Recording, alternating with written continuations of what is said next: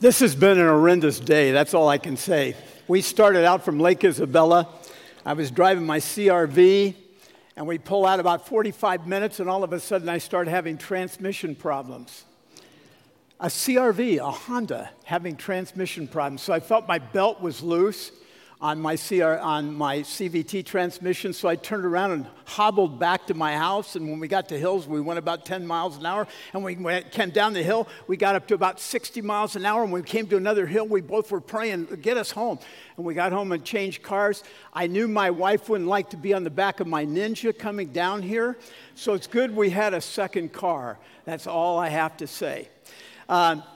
Yeah, I do love the Word of God, and I was saved by reading The Late Great Planet Earth by Hal Lindsey. And I was reading it in the early 70s, and I came to know Christ as my Savior sitting in a gas station about a year and a half after I read the book and telling everybody about it, all my friends. We were going out drinking, going to nightclubs, and we're sitting there, and a friend of mine and I were looking at each other, and I said, you know, I've come to know Christ. And he says, I've come to know Christ. We both left our beers and left. That was the end of our partying.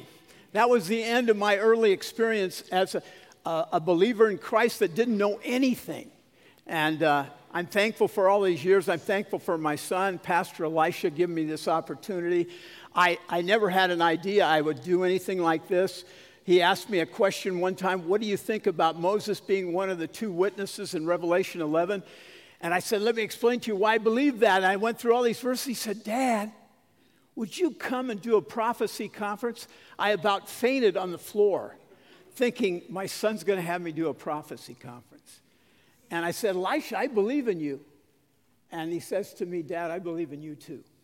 So we're going to look at prophecy, and I hope my mic stays in position. A lot of verses I have written out for you. And so if I get to the point where I'm having a little bit of struggle knowing that you have those verses, I gave out these handouts for no other reason, and I'm not going to comment on all of them, but they are beneficial for you. In a question and answer time, you have any questions, you look at some of these charts. I'm only going to use a few of them this weekend, but if you have any questions on them, I'll explain it to you. So be ready for question and answers tonight. So first of all, I want to say there are three views on the rapture, okay? There's the pre-trib view, which I'm going to present tonight. There's the mid-trib view after 3.5 years of the tribulation period. And then there's the view that says we're going through the entire tribulation period of 7 years, and then we'll go up, and when we go up, we'll be coming right back down with the Lord. So why would I be pre-trib? Well, in the Old Testament, there are a lot of pictures. Is this staying on? I'm good. There are a lot of pictures, but remember something. In the New Testament, the rapture is a mystery. Paul calls it a mystery in 1 Corinthians 15, meaning that it's something that's never been revealed, but it's being revealed now. So if you had the Old Testament, some of the pictures, you would not know that there's anything going to be referred to as the rapture in the Bible apart from the New Testament. But there are reasons to believe that the rapture is somewhat taught in the Old Testament, only in pictures. Only in pictures. Look at Enoch. Enoch was 600 years before the flood. Noah's going through the flood with his family, 8 people, and Enoch's taken 600 years before the flood. And it says Enoch walked with God. He was not, for God took him. He never died. That's a picture of believers who will never die. Now, whether he is a picture of the rapture in the Old Testament, I'm not saying that, but he was raptured. He was seized. He was taken away by the Lord. Then you come to Lot. Lot's in Sodom and Gomorrah, right? We all know the story. Aha. I don't think my son thought I was going to move around this much. You got me?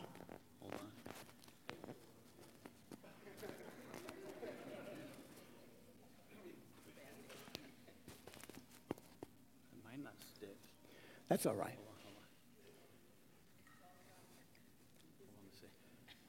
I don't know if it wants to stick or not. Well, put more tape on. I don't care. I think the problem is your beard, Dad. Aha! Okay, let's try it. Okay, Let's try it. we're going to try and make it. Now, when he was in Sodom and Gomorrah, he's called a righteous man. We all know that. New Testament makes it clear. And the angels told him this. When they had brought them outside, one said, "Escape for your life," talking to Lot, his wife, and 2 daughters. "Do not look behind you. Do not stay anywhere in the valley. Escape to the mountains, or you will be swept away."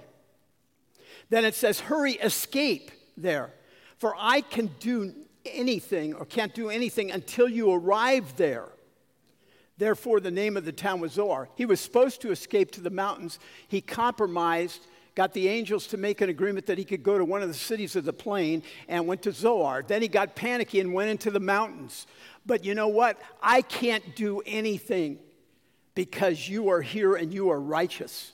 I cannot judge Sodom and Gomorrah and allow righteous people to be here because Abraham had already bargained. God, if there are 50 people, God said, yeah, I'll spare it. 40 people, I'll spare it. 30 people, I'll spare it. 20 people, I'll spare Sodom and Gomorrah for 20 people. What about 10, Lord? Abraham's begging for his nephew. He says, for 10, I'll spare it. There weren't 10, there were only 4. Even the sons-in-law laughed. And what does the New Testament say about Lot?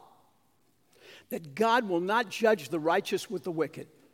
In 2 Peter 2, 6 through 9, which you have in your notes, it says, if he condemned the cities of Sodom and Gomorrah and the destruction by reducing them to ashes, having made them an example to those who would live ungodly lives thereafter. And if he rescued righteous Lot, oppressed by the sensual conduct of unprincipled men. For by what he saw and heard, that righteous man while living among them, and we could say amen to what we're seeing today, felt his righteous soul tormented day after day by their lawless deeds. Then the Lord knows how to what? Rescue the godly from temptation or judgment, and to keep the unrighteous under punishment for the day of judgment.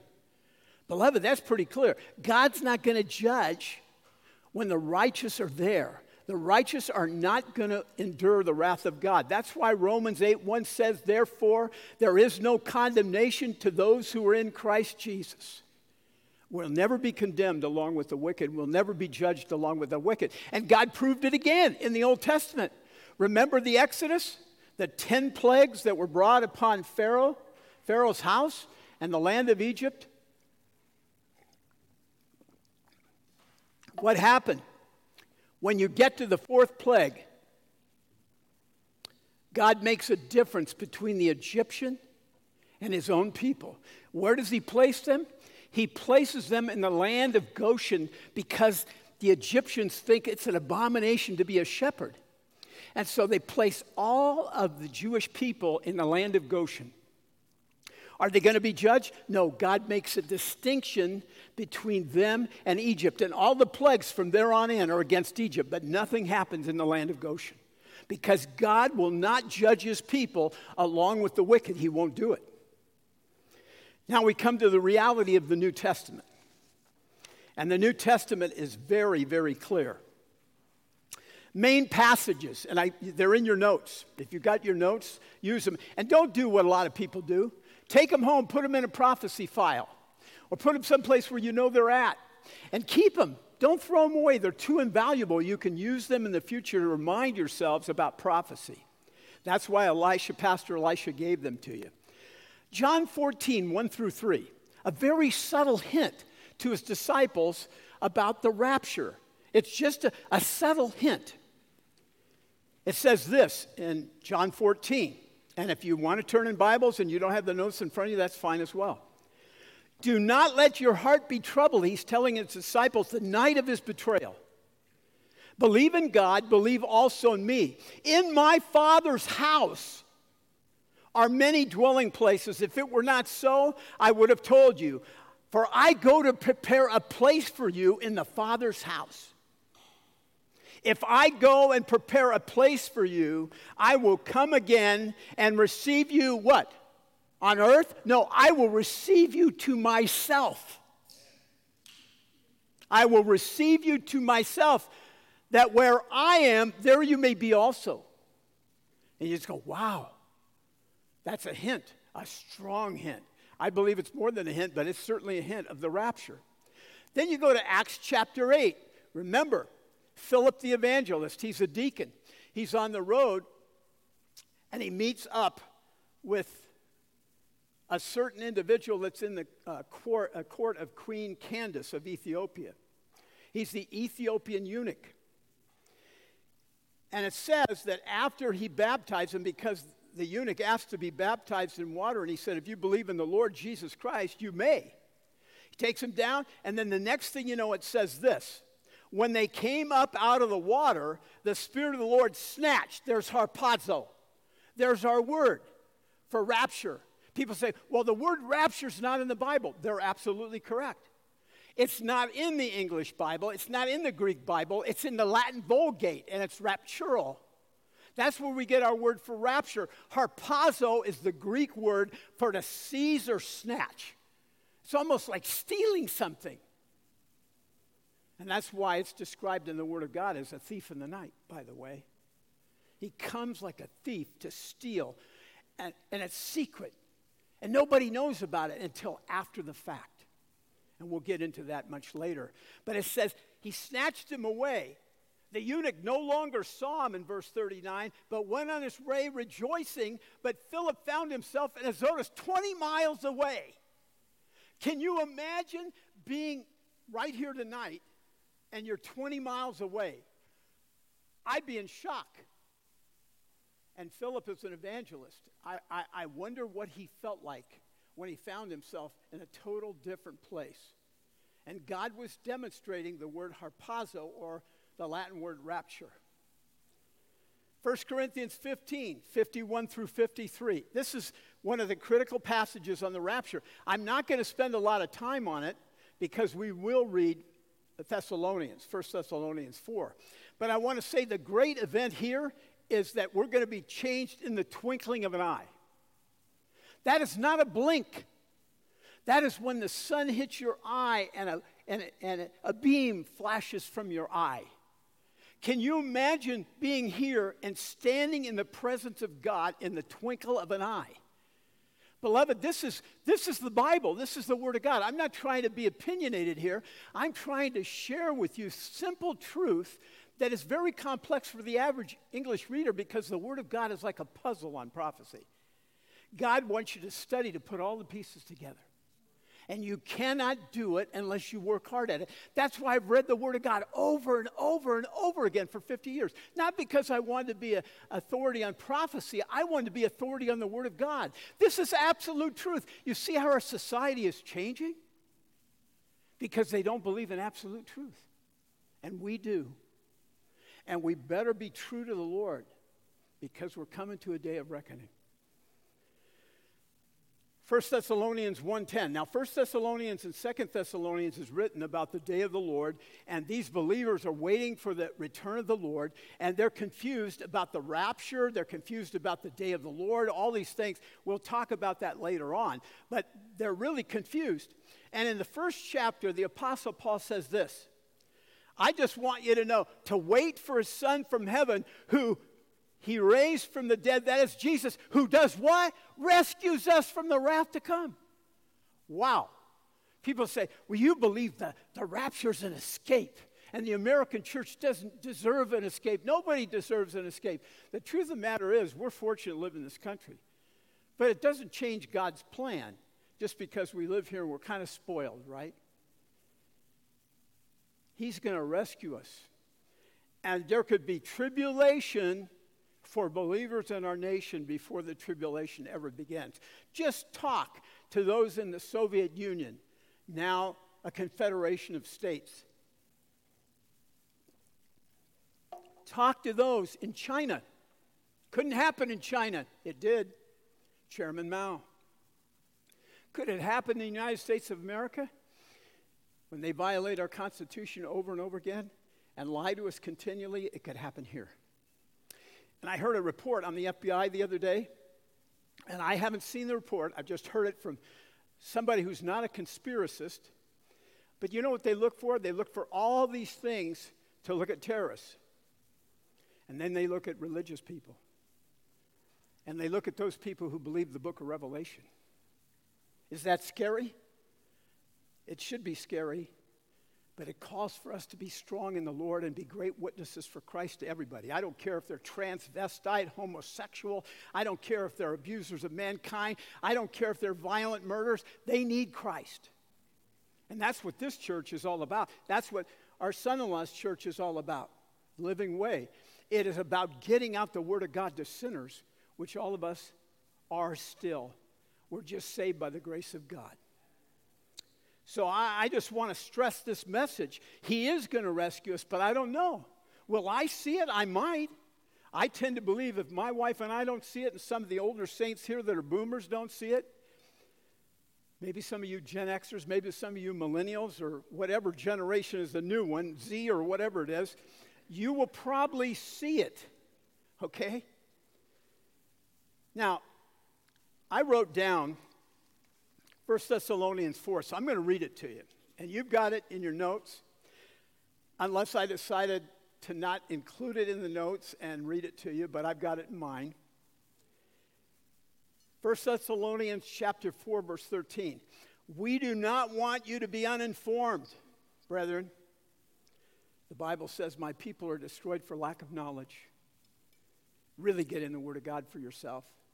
Don't trust your pastors or Sunday school teachers. Get in the Word of God for yourself. Be informed about those who are asleep, those who have died in Christ. You will not grieve as the rest who have no hope. For if we believe that Jesus died and rose again, even so God will bring with him those who have fallen asleep in Jesus. For this we say to you by the word of the Lord, that we who are alive and remain until the coming of the Lord will not precede those who have fallen asleep. The Lord himself will descend from heaven with a shout.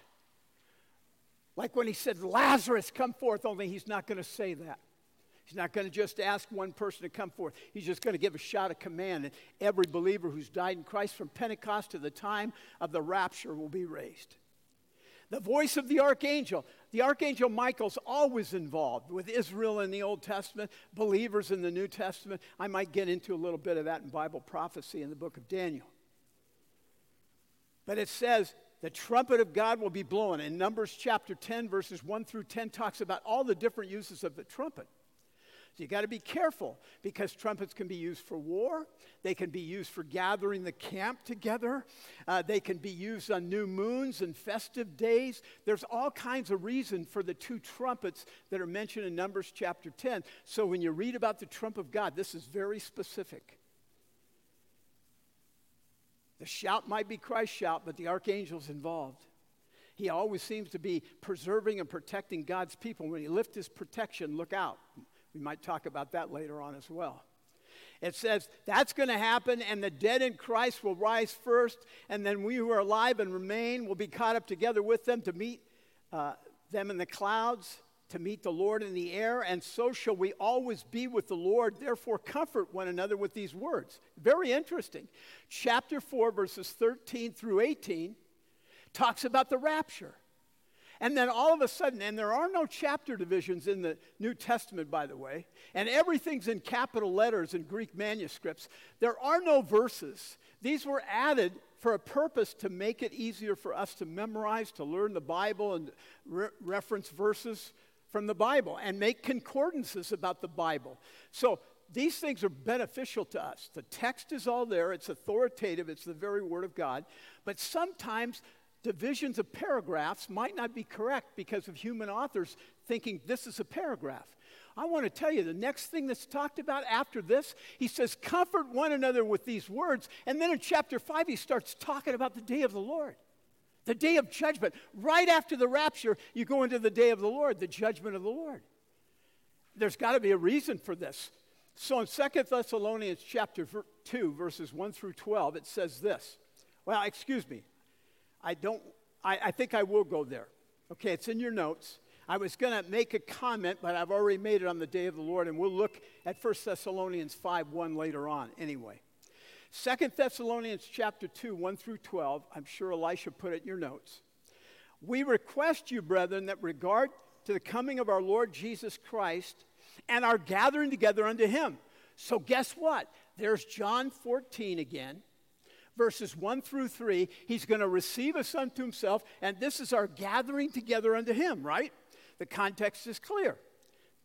That you, verse 2, do not be shaken from your composure or disturbed either by spirit or message or a letter as if from us, to the effect that the day of the Lord has come.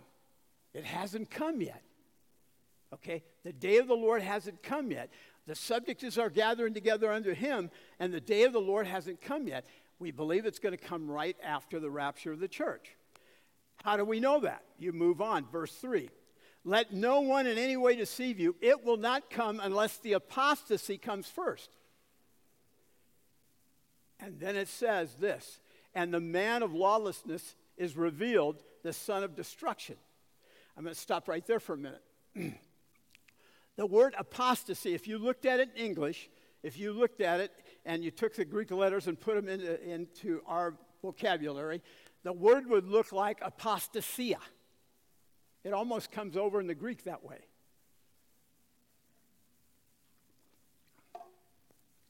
The word is apostasia, and it means departure. Earliest translations of the Bible just put the word departure. That's what they did. Our gathering together unto him, the day of the Lord hasn't begun until our gathering together unto him. The departure comes first before the day of the Lord beginning. Now, I once said to my son-in-law, I'm stretching this a little bit, and he said, yeah. Well, I should have never said that to my son-in-law, because I don't think I was stretching it. J. Vernon McGee, how many of you know Dr. McGee? Familiar? If you're a boomer, you know him. If you're a millennial, shame on you. That's all I got to say. You should know Dr. J. Vernon McGee. How many of you know John MacArthur? Pretty good. I could keep going, but I'm not going to. I just want to say this. Dr. McGee believed two things about this verse. He believed that there's going to be a great apostasy in the church. Is the church becoming woke? Is the church becoming politically correct? Somebody recently told me they went to a church, they were married in the church, and they asked the pastor about these subjects, about prophecy, and he says, we don't want to rock the boat. We don't want to rock the boat. There are a lot of people that are bending over backwards to be politically correct. Peer pressure is making them say and believe things that they've never believed before. There is a refining of the wheat and the tares. And we have to be aware of this. And we have to check ourselves to make sure we're in the faith. We're not just attending a church. We're not just being religious. We are really, truly born again in Christ. This is really a problem. So Dr. McGee believed that the church was going to depart, and when the church departed, true believers were going to depart. And when the true believers departed, then the day of the Lord was going to come. Now, this is a divided teaching within Christianity, and if this is the great apostasy, which so many Bible teachers talk about, that's true. There is going to be a great apostasy. The Lord told his disciples that it would almost be impossible except for the sake of God's elect.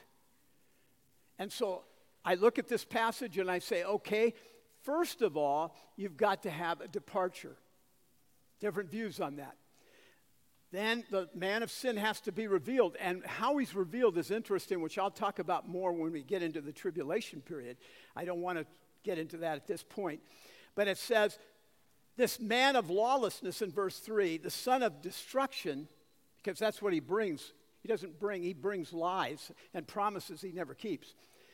It says very clearly that he opposes and exalts himself above every so-called God or object of worship so that he takes his seat in the temple of God. And I'm going to explain something about that later on as well, but I can't talk about it right now. Displaying himself as being God, and God allows this. He is going to go into the Holy of Holies and present himself as being God, and it is going to be accepted, Revelation 13, for a time, but it won't last for long. It won't last for long because it's all mingled with the seed of men.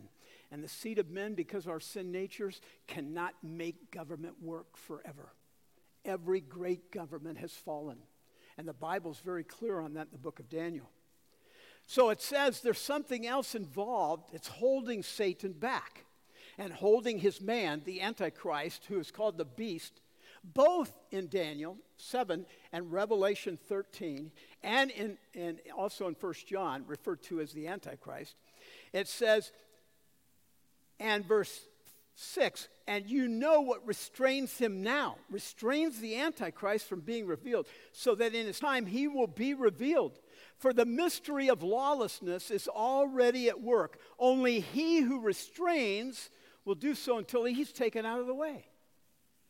Personal pronouns. The restrainer is a person. He is taken out of the way. He's the thing that's holding the Holy Spirit, holding Satan back, holding Satan's man back, the Antichrist. Some people say, well, I think it's human government. Oh, really? Human government is a he? Oh, that's the police. Oh, boy. Look at what's happened to our police. Not only in America, but all around the world. They're not respected. Romans 13 says they're ministers of God. They're deacons for God. They give us law and order, and they protect us from those who are evil. He restrains him. He'll do so until he's taken out of the way. You know what I believe? Lot was a restraining force. Lot had to be taken as a righteous man so God could judge. Guess what? We have to be taken. Why? He, I believe, is the Holy Spirit. The Holy Spirit will be taken out of the way. And when he is taken out of the way, this lawless one, this Antichrist will be revealed. And you say, but how will people be saved in the tribulation? Oh, they'll be saved very much like they were in the Old Testament. In fact, we're going to talk about that later on. Who's going to do the saving of all those people, especially during the first part of the tribulation? We will probably, obviously, get to that tonight. But I'm just saying, there's a restraining force. And it's not the police, it's not human government, it's not anything, it's not the military, it's nothing like that. They can't do it, and we know it. So who does it? The Holy Spirit indwelling believers. And when believers are taken, then guess what? The restraining force is gone. Will people get saved? Yes, they will. But the Holy Spirit, we believe, will act very much like he did in the Old Testament, and also demonstrate that tonight as well. There's a lot of stuff to learn. And I'll tell you, I'm trying to make it as simple as I can because, to be honest, the way I was going to introduce myself tonight is to tell you that when I've taught the Rapture, it's on 4 cassettes about 20 years ago, and each cassette is about 45 to 50 minutes. Hey, I'm dating myself, I know. Now we do have CDs. And Elisha thinks I'm so primitive that I don't wear this kind of mic, and I wear this mic every Sunday. And we do have PowerPoint. I'm just telling you, my son. Respect your elders.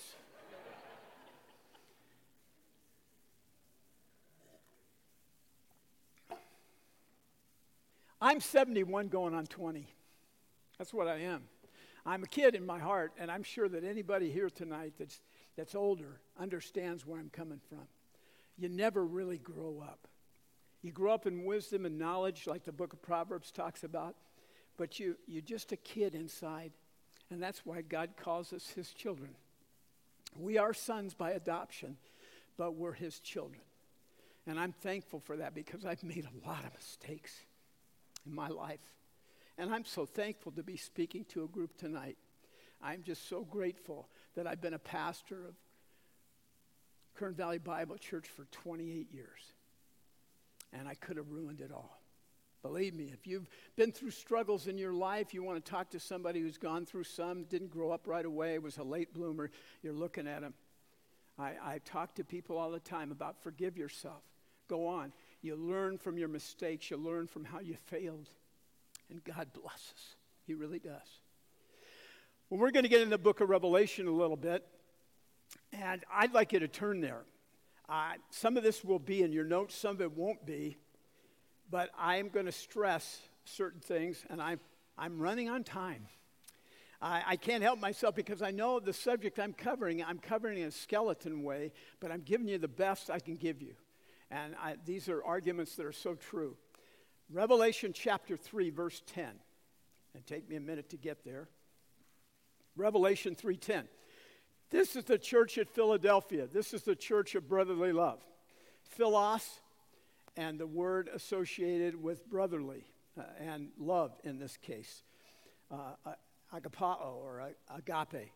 And so what he's saying here is, to this church, you love the Word of God. That's the Philadelphia church. That's what I hope we all are. I hope my church is that. I hope this church is that. I have no doubt about it, that the Word of God is being taught properly in the churches that are represented here tonight. What is God going to do to this church? Verse 10 of chapter 3. Because you have kept the word of my perseverance, to keep on keeping on, to endure whatever comes your way, I will also keep you from the hour of testing. That is not an accurate translation. The word is not apo, it's ek. I will keep you out of it. You won't go through it like they did during the plagues in Egypt and were spared and no harm came to them, but you're going out of it. That's a promise to the church at Philadelphia. That's the sixth church. In every church, even the wickedest churches in the book of Revelation, all churches have overcomers. So to believe that somehow church history is pictured in these 7 churches, which I gave a chart on, is ridiculous. Because you'd have the rapture happening to the church at Philadelphia, but the overcomers in Laodicea would be left behind. That would be a partial rapture. So it can't be church history. You know what it means? 7 churches are representative of all churches, and Christ is in the center, and they all have lampstands. And he's like the hub of the wheel to the church, and without him there is no wheel. There are no lights. You take away the hub, and you don't have a church. Very fascinating when you think about this, because the church at Thyatira, the worst church there is going through the Great Tribulation. Verse 22 of chapter 2 of the book of Revelation. Behold, I will throw her on a bed of sickness, and those who commit adultery, that's spiritual adultery, with her, into what? Great tribulation. The word that is used in the book of Matthew. Unless they repent of their deeds. So in San Diego, probably these 7 churches are represented by all kinds of different churches with different labels from different denominations. And it's kind of a picture of Christ's church represented here in San Diego. It's not church history. And that was a view that was pretty popular years ago. And by some, it's probably still popular. It just doesn't work to have the tribulation in what would be here the 4th church, have the rapture in the 6th church, and the 7th church, overcomers are left behind. No, poor interpretation of the Word of God. That's my opinion. Poor interpretation of the Word of God.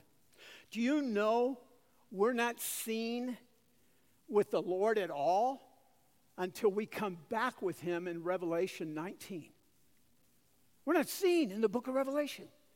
Let me tell you, the book of Revelation talks about what you see. Chapter 1, Christ. The things which are the 7 churches, 2 and 3. Then 4 and 5 have to do with who's worthy to open the book. We know there's only one worthy. He's from the Lion of the tribe of Judah, the Lord Jesus Christ. And so he starts breaking the seals and allowing everything that's going to happen to happen. And then the angels are the ones that carry out the judgment in the trumpets and the thunders, which we know nothing about, and the vials. I mean, it is unbelievable, absolutely unbelievable and phenomenal, supernatural. You think that's going to change the hearts of unsaved? At the end of the book of Revelation, some of them are going to say, fall on us to the mountains and the rocks, fall on us and hide us from the wrath of the Lamb. They know they're lost and they will not repent. Beloved, some people are so hard, they will never admit they're sinners and need a Savior, and they'll just be so angry they'll wage war against Christ. And we'll get into all that later on. But I just can't help myself. I am so passionate about the end times. Why did Paul teach the Thessalonians? He was only there for about 3 Sabbaths. Why did he stress this? Because it's our hope. I want to go to be with the Lord. If I die and go to be with him, fine. If I don't, and the rapture comes, Praise God. To live is Christ, and to die is gain. And we don't talk about it that way. We talk about death as it's horrible. I have people that just can't get over the fact of their loved ones being gone. We don't grieve as others that have no hope, and I'm very compassionate with them. But I know if Elizabeth died, I'm going to see her. I'm going to be reunited, and it's only temporary. A day is as 1,000 years, as 1,000 years is one day with the Lord. I mean, time to him is nothing. I could go home to be the Lord, and Elizabeth would be waiting for years. And honestly, sometimes I don't think she'd be too anxious to see me again. But anyway, the truth of the matter is, she knows she's going to see me again. And I'm going to see her again. And the greatest thing I ever wanted for was all my kids to come to know Jesus Christ as their Savior. And as far as I'm concerned, that's been fulfilled. I believe that with all my heart. And I pray for our grandkids the same way. Now, I'd like you to turn to Revelation 19. Because I can really get us off subject, and it's my fault. Revelation 19. This is very important to understand this as we look at the rapture. Verses 7 through 9 of Revelation 19. And the only reason I'm doing this is because it doesn't have to be in your notes, because we'll be in the book of Revelation a lot. And when I am in a book, we'll just turn. If you've got your pads, whatever you got, a phone, or your Bibles. Verse 7, let us rejoice and be glad and give glory to him. The marriage of the Lamb has come. So the marriage is going to take place. It's already taken place. His bride has made herself ready. The bride has made herself ready. That's a key phrase. It was given to her to clothe herself in fine linen, bright and clean, for the fine linen is the righteous acts of the saints. Then he said to me, write, blessed are those who are invited to the marriage supper of the Lamb. Wow. Beloved, you know the scripture teaches. 2 Corinthians chapter 5 teaches it. 1 Corinthians 3 teaches it, that we're going to stand before the bema seat of Christ. That is not the great white throne. That's a place of reward. You're still saved. But how do you want to be saved? You want to be saved with wood, hay, and stubble, your works, that's what they amount to, wood, hay, and stubble, and they're burned up, but you're saved as by fire. Or do you want them to be works like gold and silver and precious stones? Because you did it for the Lord. What do you want? This is very important to understand, because we have to see the bride made herself ready, right? I believe the rapture's pre-trib. You know why? Because I think we're going to be in heaven standing before the bema seat of Christ. And I believe we're going to be married. He's going to prove his bride. He's going to make her without spot or wrinkle or any such thing, according to Ephesians 5. And then we're coming back, and guess what we're going into? The marriage supper, the reception. John the Baptist said he was a friend of the bridegroom. He was going to be one of the friends. I believe Israel's a friend of the bridegroom. I believe Israel has a big part of this. In Matthew 24 and 25, people use that for the church. The church is not in Matthew 24 and 25, and we'll discuss that either in question and answer time or more fully later on. It's just not there. Beloved, can you imagine we go to be with the Lord and we all stand individually before the bema seat? Are you nervous? I'm nervous tonight, I'll tell you the truth. My wife said, don't say you're nervous. I said, I'm nervous. I'm nervous in front of you. How am I going to be in front of him? How am I going to be in front of him? I love him with all my heart. But have I failed him? Yes, I have. Have you? Yes, you have. But what are you going to do now? We forget what's left behind, according to Philippians chapter 3. Paul had all this going in his favor, and he just left it all behind. That was good. But some of us have some bad that we leave behind, and we press forward for that upward call. And I always wondered if that upward call is Christ calling us to himself, because he's preparing a place for us. Philippians chapter 3. This is so important for you to know that one day, if the rapture comes pre-trib, you will stand before him. And are you going to be ashamed at your life, or are you going to just sit there and he's going to reward you, and you're going to give your crowns back to Christ for what he's done in your life? I'm always challenging believers in our church, always. Now, I want you to turn back to Revelation chapter 4. Revelation chapter 4. I can actually grab the cup now, and I'm not shaking so much. I got to have water. I dry out. But I hope I'm not dry. Chapter 4, verses 1 through 3. After these things I looked, and behold, a door standing open in heaven. And the first voice which I heard, like the sound of the trumpet speaking with me, said, "Come up here, and I will show you the things that take place after these things." Now let me remind you about the outline. I didn't give you the last part of it. He sees Christ. That's what he sees. The things that are during his day are the 7 churches of Revelation scattered throughout Asia Minor in a gentle arc. The 7 churches in chapter 2 and 3. Then he's worthy to open the book. And then, after he finishes the 7 churches, guess what? It says there's a door standing open in heaven, right? And the first voice which I heard, again in verse 1, like the sound of a trumpet speaking with me, said, "Come up here, and I will show you the things that are going to take place after these things, the church." Wow. Beloved, that's pretty clear. But a lot of people just read by that. They don't think about it. We spend so much time in books about the Bible that we don't allow the greatest teacher to help us learn, the Holy Spirit. We need the books. We need those valuable men who have written books. But we also got to remember, we don't want to slight the Spirit of God by meditating on Scripture and observing it and tearing it apart word by word, phrase by phrase. We don't want to do that. I will show you the things that must take place after these things. The church, immediately I was in the Spirit, and behold, a throne was standing in heaven, one sitting on the throne. And he who was sitting like jasper stone and a sardis in appearance, and there was a rainbow around the throne like the emerald in appearance. And that's what we're going to see. I don't have time to explain all this. And you'll say, well, I still believe we're going through the tribulation. Oh, really? Turn to Revelation chapter 7. Revelation chapter 7.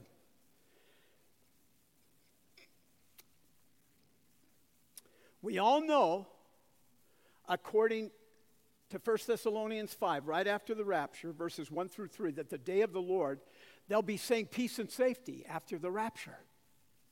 And sudden destruction will come upon them as travail upon a woman giving birth. Brethren, the Word of God says we're not in darkness that the day should overtake us like a thief. He's coming like a thief for us, but it's not going to overtake us, and I'll explain that in a later session. Because I know I'm limited in time. Verses 4 through 8 of chapter 7. Look at the 144,000. They are all from the tribes of Israel, except Dan is not mentioned because Dan was in such apostasy in the book of Judges. So the 2 half-sons of Joseph become 2 tribes that make up the 12. And you'll find that in verses 5 through, verse 8? Yeah, verse 8. But look at what it says in verse 1. After this I saw 4 angels standing with the 4 corners of the earth, holding back the 4 winds of the earth. In other words, winds cause damage and destruction. So that no wind would blow on the earth or on the sea or on any tree. Nothing's going to be harmed.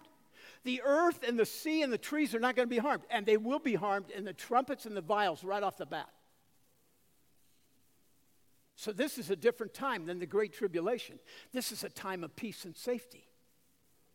God's not allowing anything to go wrong before these servants are sealed. And it says, verse 2, and I saw another angel ascending from the rising of the sun, having the seal of the living God, and he cried out with a loud voice to the 4 angels to whom it was granted to harm the earth and the sea. In other words, the angels are getting ready for the trumpets and the vials. But they can't do it yet because God's got to seal his bondservants. Verse 3, do not harm the earth and the sea or any trees until I have sealed the bondservants of our God on their foreheads. Hey, Satan's going to have a mark in your hand, on your forehead. Not for us, but for those in the tribulation period who do not receive Christ. They will worship and give allegiance to the Antichrist. We'll talk about all that later on. what happens?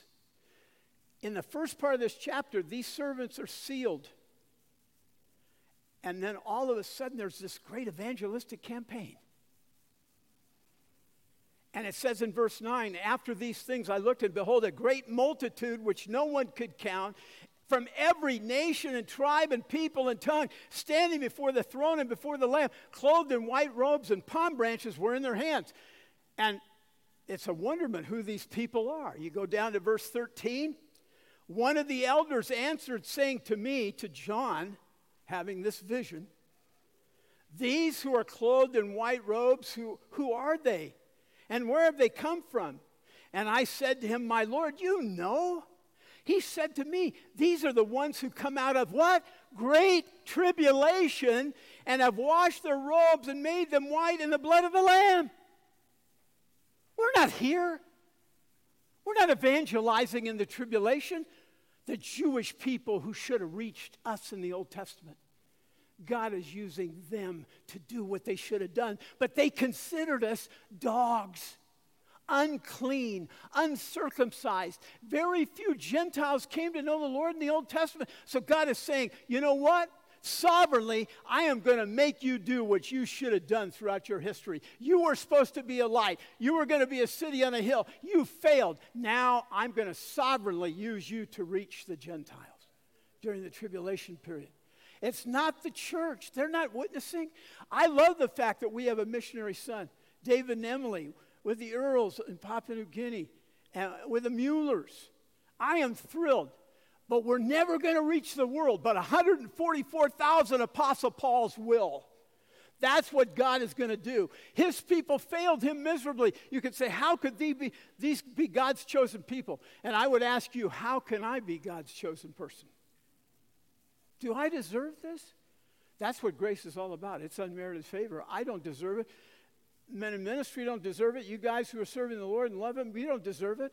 But he did it anyway. He drew you, he dragged you, it says in John 6:44, to himself. No man seeks after God, none understands. We've all turned aside, it says in Romans chapter 3. And he just reached down, sovereignly saved us. He does the same thing with 144,000. We're not here. I believe we're standing before the throne of God, the bema seat, and being examined.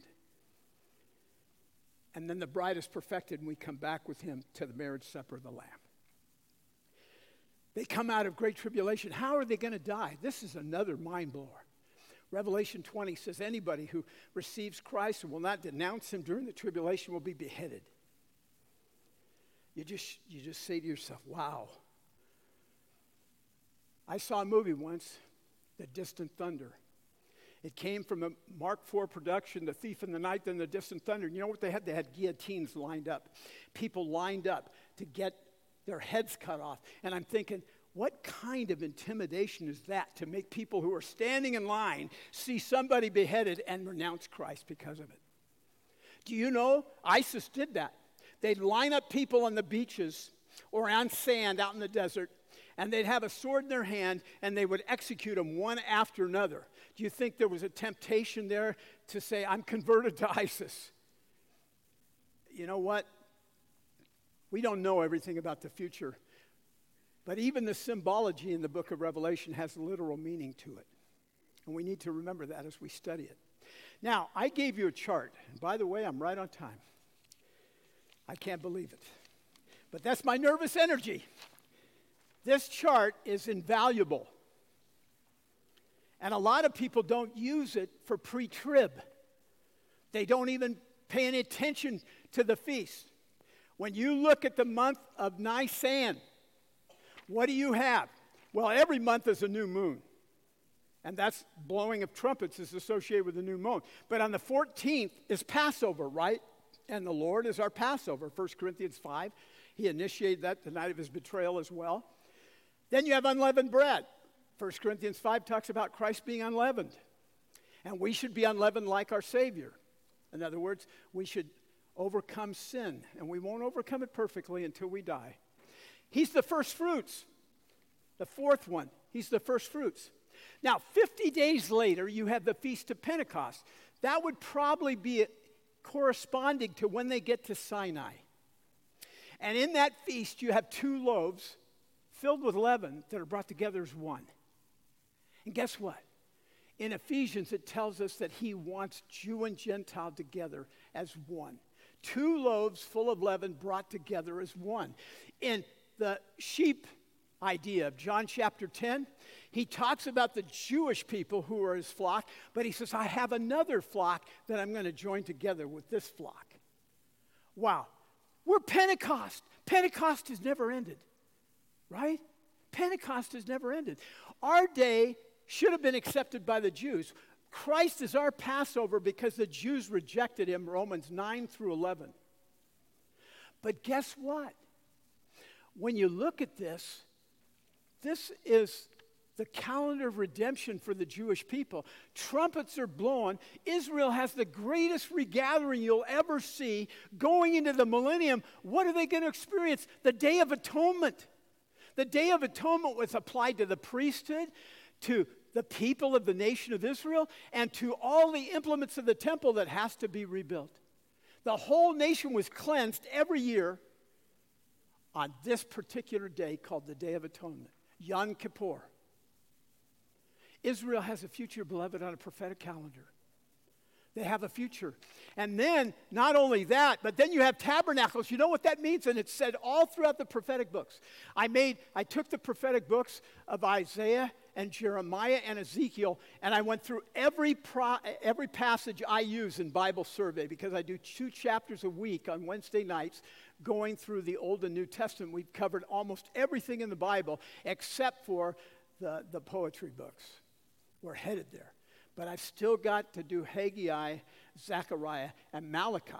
Well, when I did this, I decided I was going to take all the verses in my survey Bible that I highlighted in blue about prophecy, and I was going to chart them out. And Isaiah is all about the millennium. I mean, Isaiah talks more about the millennium than anybody does. Jeremiah talks more about the scattering of Israel and regathering them. And Ezekiel was in captivity in Babylon. He just basically talks about things that are related to the end times that kind of go into the millennium and kind of the repentance of Israel. And I was amazed at how you'd have to take major passages and rip them out if you don't believe Israel has a future. Do you know that's called replacement theology? The reformers believed that the church took the place of Israel because they saw Israel destroyed. The reformers like Luther and Martin and Zwingli and Knox and all of them believed there was no future for Israel. So therefore, if Israel's desolated, and the promises must belong to the church. So let's take all the passages that relate to Israel and make them about the church. That is lousy interpretation of the Word of God. We don't do that. If God called them his chosen people, and he's got promises for them that I'll share later on, especially as we go through the tribulation and the millennium. Beloved, he's got promises for us too. Is he a liar? Does he take back his promises? Do you know that Romans chapter 11, around verse 28, 29, says the gifts and callings of God are irrevocable? Your salvation is irrevocable. You got a gift from God. You got a calling of God. It's irrevocable. Nobody can undo it. That's what Romans 8 is all about. You think he's going to forsake his promises to Israel? Then God is a liar. And God is not a liar. He is faithful when we are not. And believe me, I'm not as faithful as I'd like to be. I just want to cross the finish line. If I stumble across it in the Christian life and the race, I thank God. I don't know about rewards. I just want to get to heaven. But boy, I'd love to see God say, well done, thou good and faithful servant. All of us would like to hear that. And we need to hear it. But we need to hear it because we are his faithful servants. I'll tell you, beloved, this is the church right here. All the way to Pentecost, we're still in it. This is for Israel. This is a calendar of prophecy, and people don't even realize it. So you know what? We got 144,000 witnesses at the beginning of the tribulation. We'll talk about them in Matthew 24 in the next session. But then we have 2 witnesses that are in the last 3.5 years of the tribulation that the world hates. And they're in competition with the false prophet and the Antichrist. And these two witnesses have powers from God, and these are lying signs and wonders, and they're in competition with one another. And who are they going to believe? That's what we'll talk about in the next session. We are done. So we're going to close for a little break, and then we'll come back together. Father, I thank you for this time you've given to us, Lord. I pray that believers will have questions, that there is no stupid question at the end of the next session, Father. I pray that you will bless them and reveal truth to them and make it simple for them, Father. And I pray that I'm trying to do that. And I pray that with all my heart. Now bless this time of refreshment and just recouping, Father, in Jesus' name. Amen. Amen. Wasn't that good? Wasn't that good? Yes. So good. You know, I hold the same view as my dad, not just because he's my dad, but I believe the Bible teaches it, that there's going to be a rapture, and we're going to be caught up together to meet the Lord in the air. Are you expecting? Are you waiting for that? The Bible says that Jesus is our blessed hope. I will have to say this. You ended a minute early, and that's money, Dad. I'm telling you. I said, Dad, you got to keep it at an hour, right? He could be long-winded like I could be long-winded. And so I probably wouldn't have held to the hour. I would have gone over. But anyways, hey, session 2 is going to start in like 15 minutes. We want to give everyone a break, stretch, walk around, talk to people, grab a drink, grab some dessert, hit the restroom, and then session 2 is coming up. Get ready. Here we go.